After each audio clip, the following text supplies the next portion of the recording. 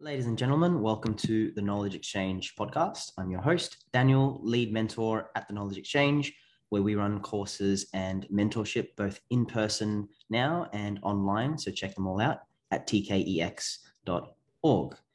Got a special show today with a client who I've been working with for quite some months now, working with persisting pain. He is a mathematical genius, an amazing popper, dancer extraordinaire, isolation king. Zain, thank you so much for joining us. Thank you for the generous intro. I'm happy to be here. And for those who don't know, popping is a hip hop style, but we won't get into the details of that. But it's quite a physical style, and our bodies are very important when dancing and expressing ourselves. And pain freaking sucks. And I was interested in getting more of the lived experience of pain for us clinicians to learn a bit more how it is and empathize with the humans that we interact with and help. So, Zain, tell us what's your story. Yeah, sweet. Thanks. So I'm Zain. I'm 22 years old now, and I'm a dancer. As Daniel said, I mainly traverse the style of popping. That's been something I've been doing for, gosh, number of years now. So it's been a consistently big part of my life, I'd say. Alongside that, I just finished my undergrad in mathematics and statistics. Hence the comment. I don't know about mathematical genius, but you know. Um, Alongside dance, I do also like to weight train. That's something that I also enjoy. I think when I started to take dance more seriously, I'd say about maybe 4 years ago. So when I was around 18, that's when physical pain really started to ramp up. So as training got more intense, my pain started to grow more intense. Starts off with like ankle injury, then it slowly gravitates to knees and hips and wrists and elbows and shoulders. And so for the past 4 years, alongside dance, I've also been traveling in and out of a lot of medical institutions, trying to get clarity on what the hell is going on. Um, Even recently, I'd say past 4 months, been trying to navigate a flare up in my lower back. So I'd say my story is about navigating, my dance and my love for dance, but at the same time trying to understand or come to terms with the consistent pain that continually crops up. Making sense of the experience of pain in 4 years is a very, very long time. I imagine that took you out of your meaningful activities and stopped you or made it very, very difficult to do the things that matter most to you. For sure. For months at a time, like multiple months out, come back, multiple months out again, and the cycle continues. So it's been very rewarding getting into dance, but also very frustrating. And you mentioned you do enjoy some resistance training. So tell us more about that journey. What got you started in weight training? After a certain point, after multiple injuries from the waist down, say the ankles and the knees and the hips, a lot of instability there. My initial thinking was, all right, maybe let's try to get some strength around these joints, get them used to kinds of loads that I'm not familiar with. So I think that started maybe, I'd say last year. 2020 is when I tried to incorporate big three movements: squat, bench, deadlift, put on a bit of weight, just trying to build more strength around the joints. So it's mostly a form of activity that I was hoping would sustain and help my dance. But it's also enjoyable in and of itself. So it's also been a fun area of exploration for me. Yeah, and complementing your dance training as well. Yeah, complementing. Sometimes if I push it too far, it might detract, but that's a whole other story. And tell us a little more when you mentioned that you were starting to take dance a bit more seriously. What had kind of changed, and tell us a bit more about the onset of the flare ups and the pain setbacks. When you come to Sydney, I moved to Sydney in 2018, and you meet the people who dance here. They spend multiple hours a day training. They're outside or in the studio doing drills, spending their entire nights in the studio. It's a daily thing, or not even a daily thing. It's a lifestyle thing. So when I moved to Sydney, I saw that and I thought, damn, I should be incorporating this more and more into my life. So I started to ramp up the hours, I guess. I started to partake in more competitions and tournaments and events that require responsibility, require training, require getting together with people and making choreographies and so on. So the hours ramped up, but also the intensity of training ramped up because I was around people who were a lot more serious. Before moving to Sydney, I was mostly just exploring dance on my own. So I never had really a conception of what a serious dancer looked like. So mainly it's about the hours, it's about the dedication, it's about the day in, day out attempts to grow your style. And so as that started to become more and more a part of my life, that's when things really started to flare up. And you'd moved from Wollongong, From was it? from Wollongong, yes, yes. And into a new context where everyone around you was a bit more competitive and they spent more time with dance. So you were surrounded by a different social context and examples and main people in the scene. Yeah, yeah. Which isn't to say that Wollongong actually has a very growing scene, but I was young and I wasn't really a part of that. But yes, in Sydney, it's definitely more pervasive. If you just begin to explore the dance scene, you will encounter someone who is very serious invariably. So definitely different social contexts, which kind of alerted me to how much work I still have to put in, I'd say. And in terms of a timeline, what were the first few pain episodes and injuries, and what did you do? Who did you see for help? 2018, I'd say. That was my first year of uni, first time moving to Sydney. That's when I was like, damn, so many dancers. Let's dance all the time. Um, I first had troubles with my ankles.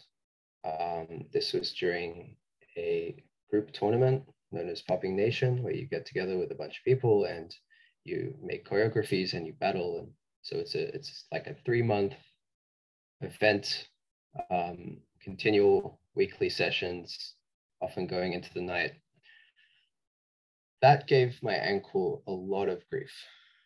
Dance, fairly difficult in the sense that I was losing confidence in my leg work, my dance from the waist down.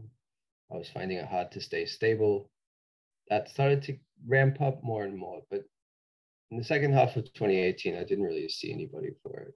To me, it was just, okay, do some rest or just put ice on it. Or I was just kind of using my intuition in order to navigate what was going on.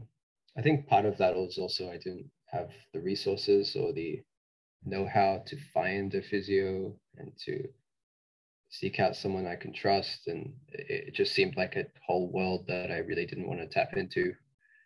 But then the year after is when the ankle started to get worse. I actually had kind of like an acute injury. I was training, and then as I was going home after finishing training, I found I couldn't walk. And so that was when I was like, crap, I should probably see someone. I saw just a regular physio in the city. I was given exercises, rehab, kind of progress reports, etc., etc. And that helped. I wouldn't say it didn't help, but I was also dancing a lot less and I was a lot less happy. First half of 2019, I was barely dancing, and that was that was tough. It was rough. It was mostly just do these exercises and maybe do 20 minutes of dance, but then sit down, ice it, etc., etc. That was the first injury, I'd say. Moving on from that, other things started to flare up. One that comes to my mind immediately is my arms, my shoulder down to the wrist. I'm not sure exactly about the time. It was definitely after 2019 when I started to get these radiating pains from the shoulder down to the wrist. Very difficult to move my arms, very difficult to do drills that are required for popping. That also took a lot out of me. And in order to come to terms with what that was about, I went to GPs and I also went to neurologists and so on. I was getting a lot of conflicting diagnoses about that. Initially, I was diagnosed with carpal tunnel syndrome, but then I went to follow up on that, and that wasn't the case. Apparently, I was also diagnosed with a fair amount of nerve issues in my shoulder. I was prescribed an injection of some kind. All those things just kind of made me more confused. I was prescribed a lot of rest when these things flare up, but that wasn't helping either. So after the ankle, I'd say the arm started to give me a lot of grief, and that's been a fairly constant thing. I mean, even with my work with you, I've had problems with my shoulders and my arms. So that's still something I'm trying to navigate. Most recently has been my lower back. That came out of the blue, I'd say about 3-4 months ago, and I'm still trying to navigate that as well. That's been something that's to me has been the most tough up until now, especially because of how confounding it is, how confusing it is, and how persistent it is. But I've been working with you on that. I've been working with people at Adonis, the gym I go to. So that's been great. I've had a lot more resources to kind of think about these things more recently. And how did you make sense of your ankle kind of injury and even now the upper arm? The ankle, it was something about, so I was told, something about wear and tear, and then a overstraining or a hyper movement of some kind that my ankle could not sustain. In terms of the shoulder, I don't know. I don't know. I haven't really given that a label or a diagnosis or a story that makes sense to me. None of the stories that I was given in the past were particularly helpful. Right now, it's to me a little enigmatic, and I've kind of just shelved it, to be honest. And I'm mostly tending to my lower back. And you mentioned that you had a few conflicting messages. Was that mostly with the arm and the shoulder pain?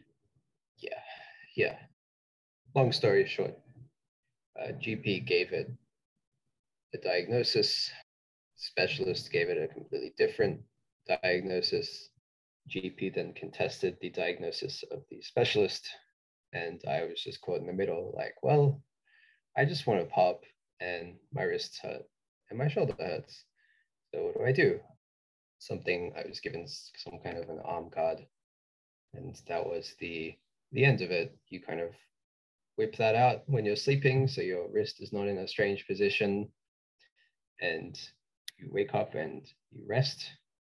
And if you're in pain, you rest. And that was the end of it for my arms. It's interesting. That's the theme that I'm hearing mostly with how to kind of rehab or treat the symptoms. It's very much a rest. You mentioned with the ankle, you were given a limitation and you had to cut down on your dancing, and with the arm as well. Would you say that's one of the overarching responses, messages? 100%. 100%. So something's wrong. You wait until something is no longer wrong, or you wait and kind of do these things that will help the process along. And then you come out of this waiting and everything's fine. And if it happens again, well, you go back to your hibernation, etc. And it becomes a vicious cycle, or at least in my experience, it has become a vicious cycle of injury and rest. Because then you would try to go back into your activities, and what would happen? It's the confidence for me. The confidence is not there.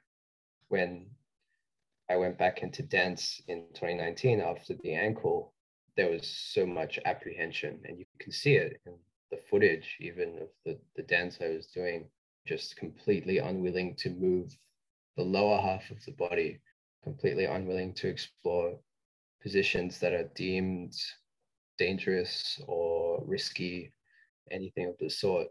And that confidence, that lack of confidence, fueled the pain. I was unwilling to explore it, and therefore it just got worse and worse, less and less stable. And to me, stability is very much tied to confidence as well. Yeah, what helped you get back into dance following predominantly the ankle and the arms? How did you manage to return to those activities and build some confidence with the pain episodes? It's a very confusing story. What I did was I just started dancing more.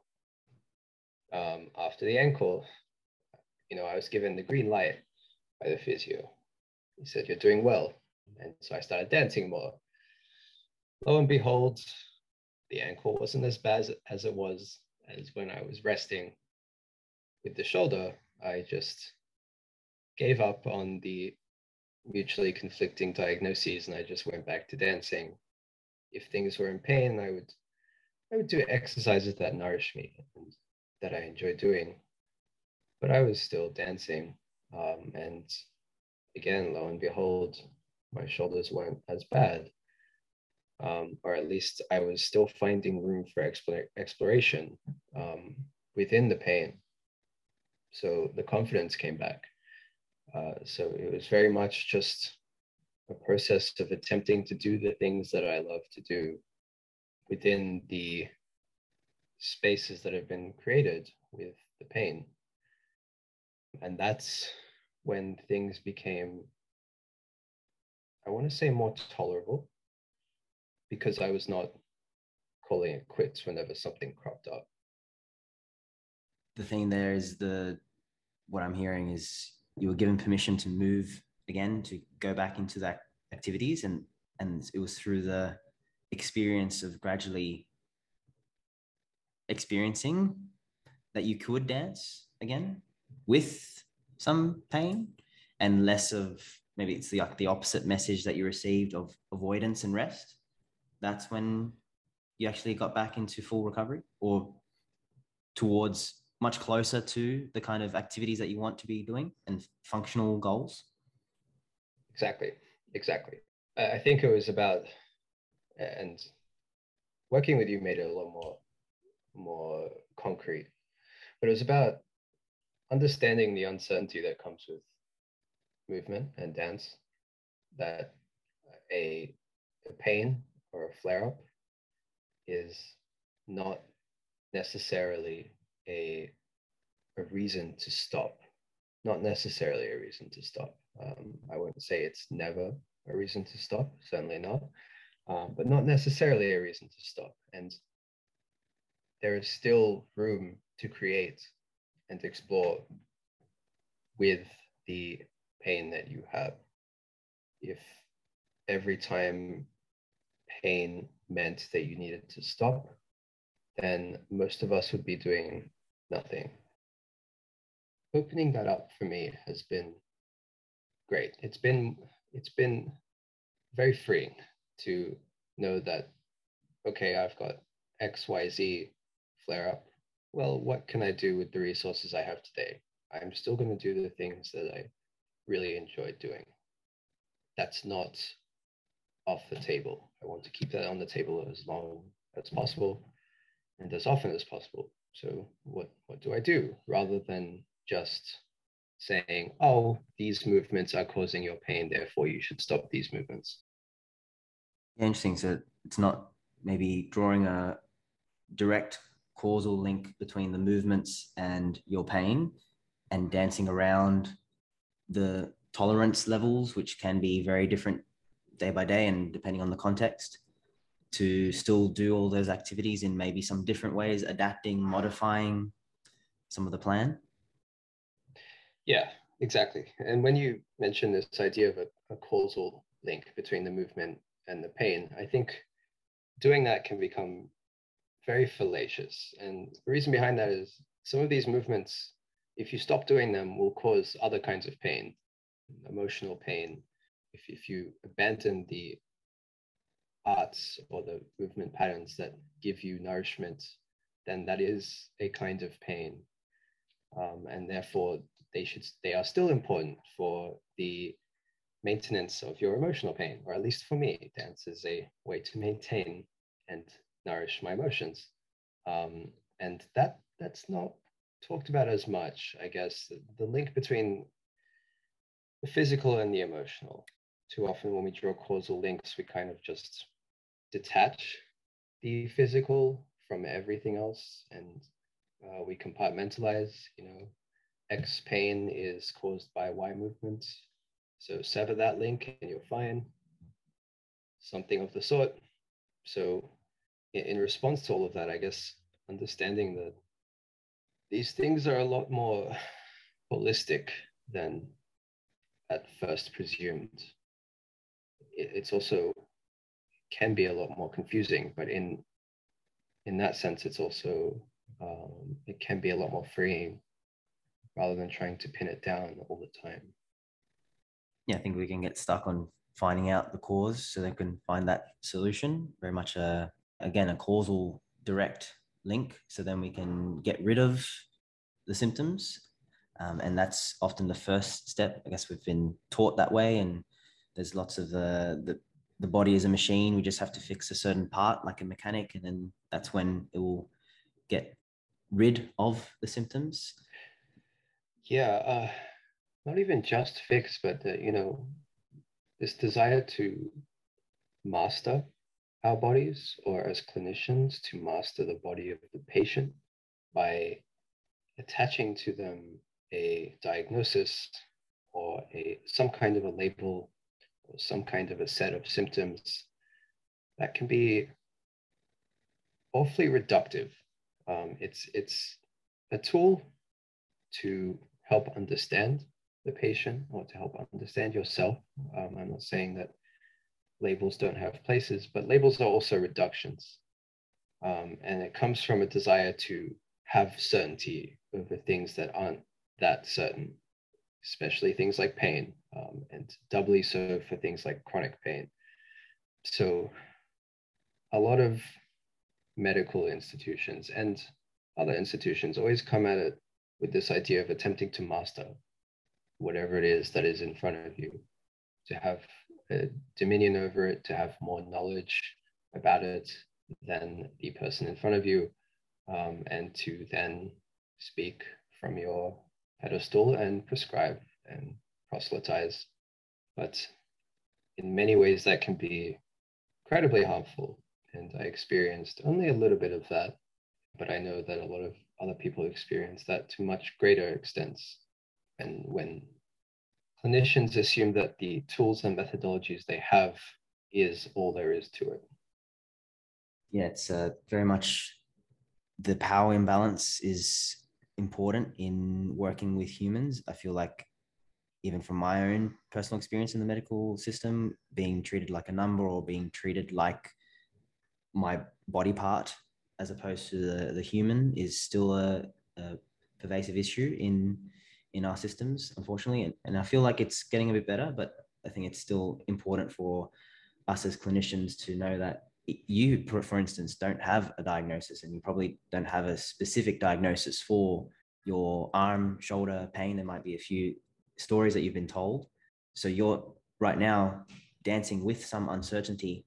How is that for you as the person, as a human? It's got elements of freedom, but also elements of grief. And that's the double-edged sword when it comes to diagnoses. Diagnoses can afford a great deal of comfort and safety. And in that sense, they can be very useful and helpful.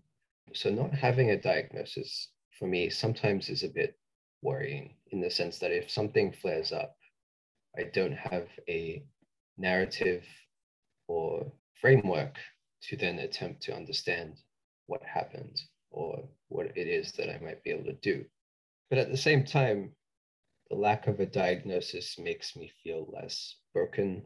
It gives me more agency to feel out what is going on, and to trust myself with certain kinds of movements that might have been pulled off the table if a diagnosis were attached to it.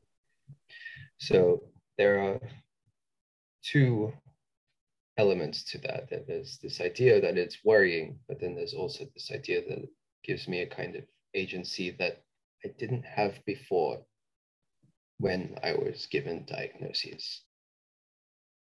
I feel like for many cases, having some kind of way of making sense of the experience is needed. And importantly, having the tools to handle those flare-ups when they do occur, with or without a diagnosis. I think you have certain skill sets and understandings and ways to navigate, to move around those flare-ups. And I think we can get caught into the fixing mindset of find the diagnosis first and then solve the problem and then get back into the activity. So I feel like the process has changed a little bit in your experience. Yeah, yeah. It's not stop everything, drop everything when pain arises, recognize what's going on, give a label to it, understand that label, and then launch back in. No, all the things are occurring at once. And that's the tough part of, I imagine, being a clinician. There's a lot of complexity to hold. On the one hand, a desire to make the patient comfortable by giving them some kind of a narrative to understand, but on the other hand, not trying to reduce them to the diagnosis or not trying to make them stop their lives before something is found out. So all of these things kind of work in tandem. And for me, it just became a way of letting them work together without one having precedence over the other, without one kind of dominating the other. Because if that's the case, for me, life kind of becomes hard to live when you're constantly waiting for certainty or a label from someone who knows more than you. Love all these themes of we can work with that uncertainty and you can still do those movements that are nourishing to you. And you mentioned that word a few times. Tell us a bit more. What do you mean by nourishing? Yeah, I use the word nourishing because it's an intensely personal word. Um, and I'm just weary of making my movements somehow the way to move. People have different experiences, and many people have pain that is a lot more difficult to handle than things that I've experienced. So what might be nourishing for them is probably completely different or completely smaller in scale or intensity than what I'm used to. So this idea of nourishment is looking for what gives you life within these spaces of pain and illness and grief, even that's related to all of that. What kinds of movements give you life? And I use nourishment because everyone can ask that question themselves and find their own means of vitality, wherever that might be.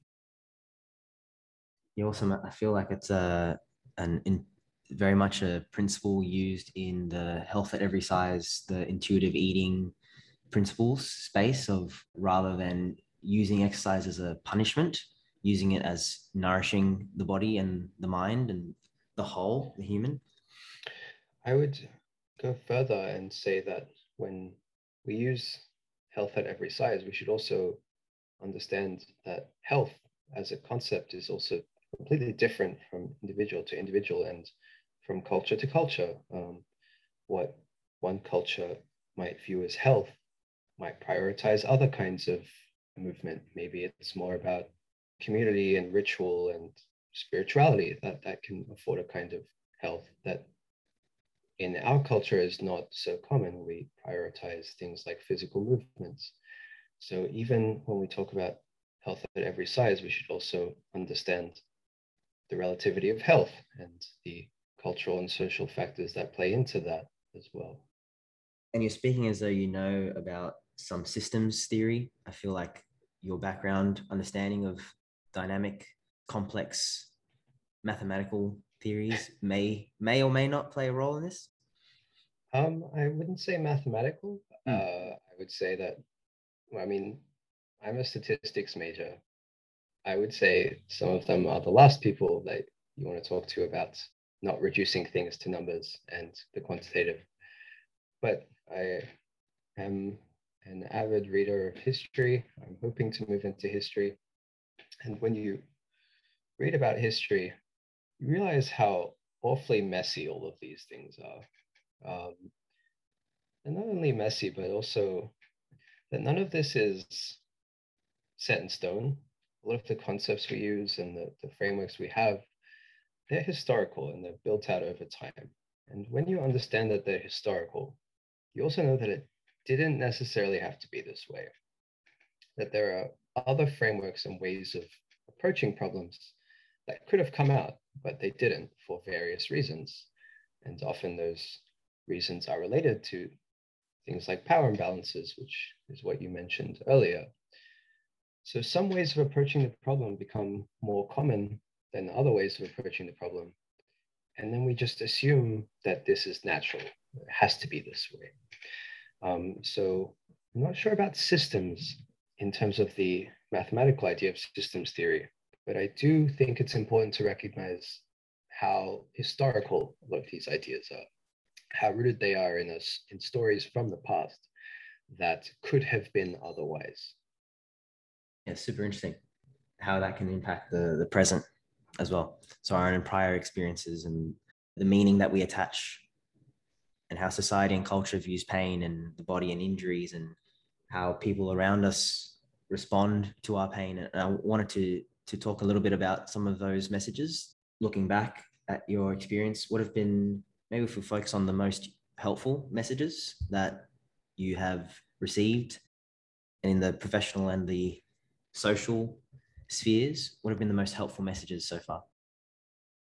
A few things, I'd say, and I think it mostly came out when I was working with you, and it's the theme that's been on the at the forefront for most of this talk.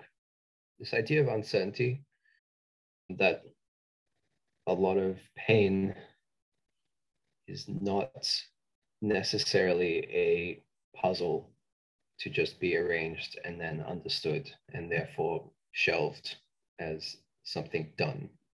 It's not really a puzzle. It's more, it can be a mystery. It can be incredibly confusing. And for that reason, because of its confusing element, it can also be associated with a fair amount of grief. And so, this idea that pain is uncertain is one of the more helpful things that I've encountered. And the idea of grief is also something that I've been told or I've learned from you and from others that, it's okay to grieve this pain. It's okay to feel terrible about the fact that this is happening. Often, when we approach pain in terms of a puzzle to be fixed, there's no room for feeling sad about it. It's kind of, no, we'll get you sorted out and you'll be back on track. And it's a constant optimism. about pain. But there's a dark element to pain, and because it's confusing, it can derail things that we previously had planned. So there is a sadness associated with it, and it's okay to feel that sadness. It's okay to feel the nervousness that comes with trying to come back after 6 months of not dancing and feeling like your ankle is shot. It's okay to feel that. It's important to feel that because the pain is telling you something and you should listen to it. So, this idea of uncertainty and grief, and what relates to that is that pain is trying to teach you something. And it may not speak very clearly, it may be a little inscrutable, but if you listen to it carefully, you might learn a bit more about yourself and also about the things around you. So, those three things have been very helpful as ideas that I've kind of been thinking with, and it comes from work with you, work with Adonis, the gym I go to, also a couple of books I've read recently, and so on. With those take home points, how has that impacted what you do when you do experience a setback? Because you are going through a back pain flare up. What are you doing now with that? We've kind of acknowledged and normalized and validated that there is very much a grieving process involved, and it is okay to feel crap about having pain. How has that impacted what you do? My recent injury has been an injury that came from weight training. And when that happened, I initially was thinking about all these new concepts around pain that I've been grappling with. And my very first reaction was, okay, this is a learning curve. I'll take it in stride. I didn't allow myself, even a few months ago, the space to feel upset about it. Because I thought, okay, I've explored pain, therefore I shouldn't, this is going to happen. It's invariable, yada, yada, yada. I shouldn't feel sad about it.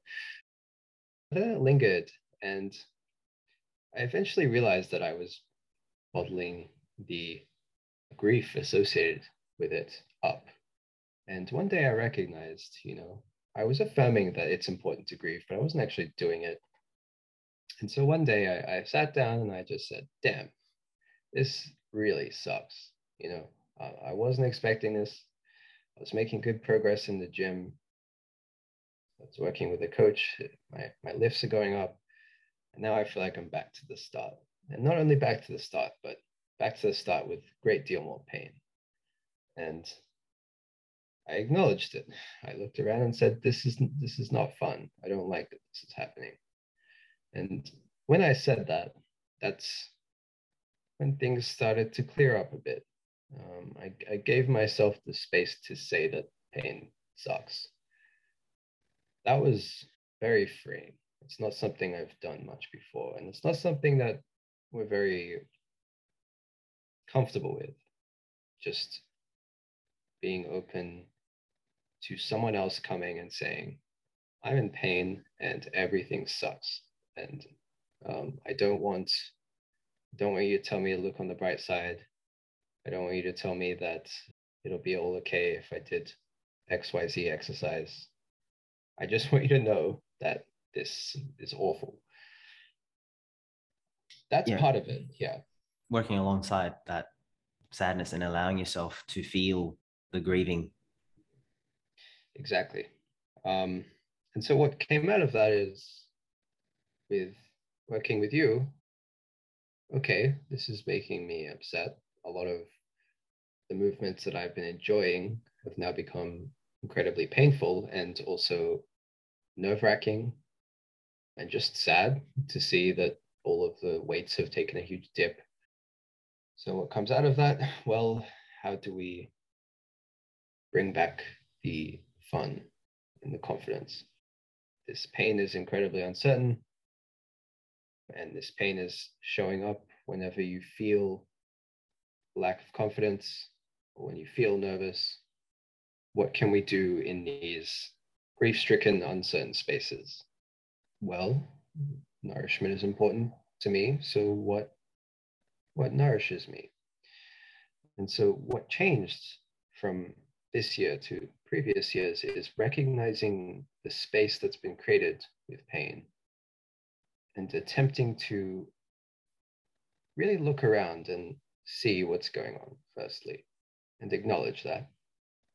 And then seeing where the wiggle room is to do things that I still love doing. This is freaking awesome. And if my mic was less expensive, I would be dropping it every time that I was to ask a new question because this is like golden wisdom.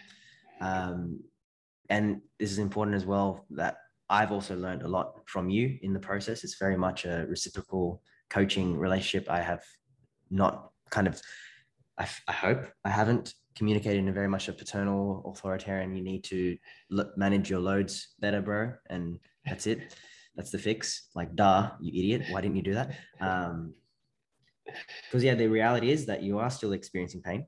And a lot of clinicians, we are taught to take away that pain. And it's our role to take away that pain. And if we don't reduce your pain, we're failing. But what would you say to that? I think the first thing to recognize as a clinician is that when you're thinking in this way of trying to fix and take away and diagnose, that it's not your fault.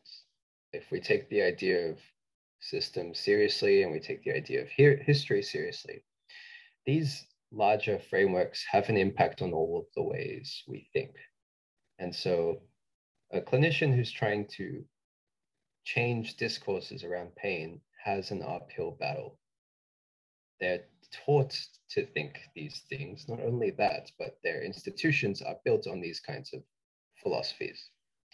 So it becomes very difficult to kind of unlearn these things. And so the first thing I would say is to affirm that you are coming from an institution that very much peddles this. And institutions have a very big impact on the ways we think. That needs to be affirmed from the outset. Otherwise, we kind of might view it as an individualistic crusade. And it doesn't work like that. The second thing I would say is coming back to this idea of space is you're in this space where everyone talks about pain like this, where nobody wants to talk about it at the same time. It's hidden, but prevalent. Everyone has it, but we all try to get rid of it. This kind of confinement, how can clinicians find the wiggle room there to then create these dynamics where, no, I don't want to get rid of your pain. You don't need to get rid of this pain. You can still move with this pain.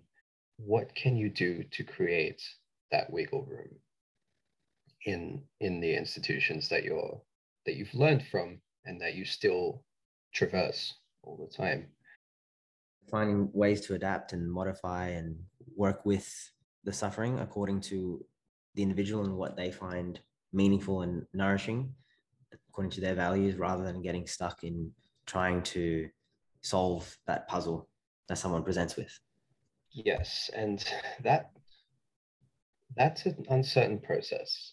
So if clinicians can be okay being vulnerable, or to really learn how to be vulnerable, that would be great. Because, when you assume you have all the answers, that removes the vulnerability. They come to you and you're like, okay, tick, tick, tick, this is what's wrong. I feel good that I know stuff and I've helped them. And it comes from a good place. But clinicians should be willing to not know, or they should constantly recognize that the person who comes through the door is an enigma to them.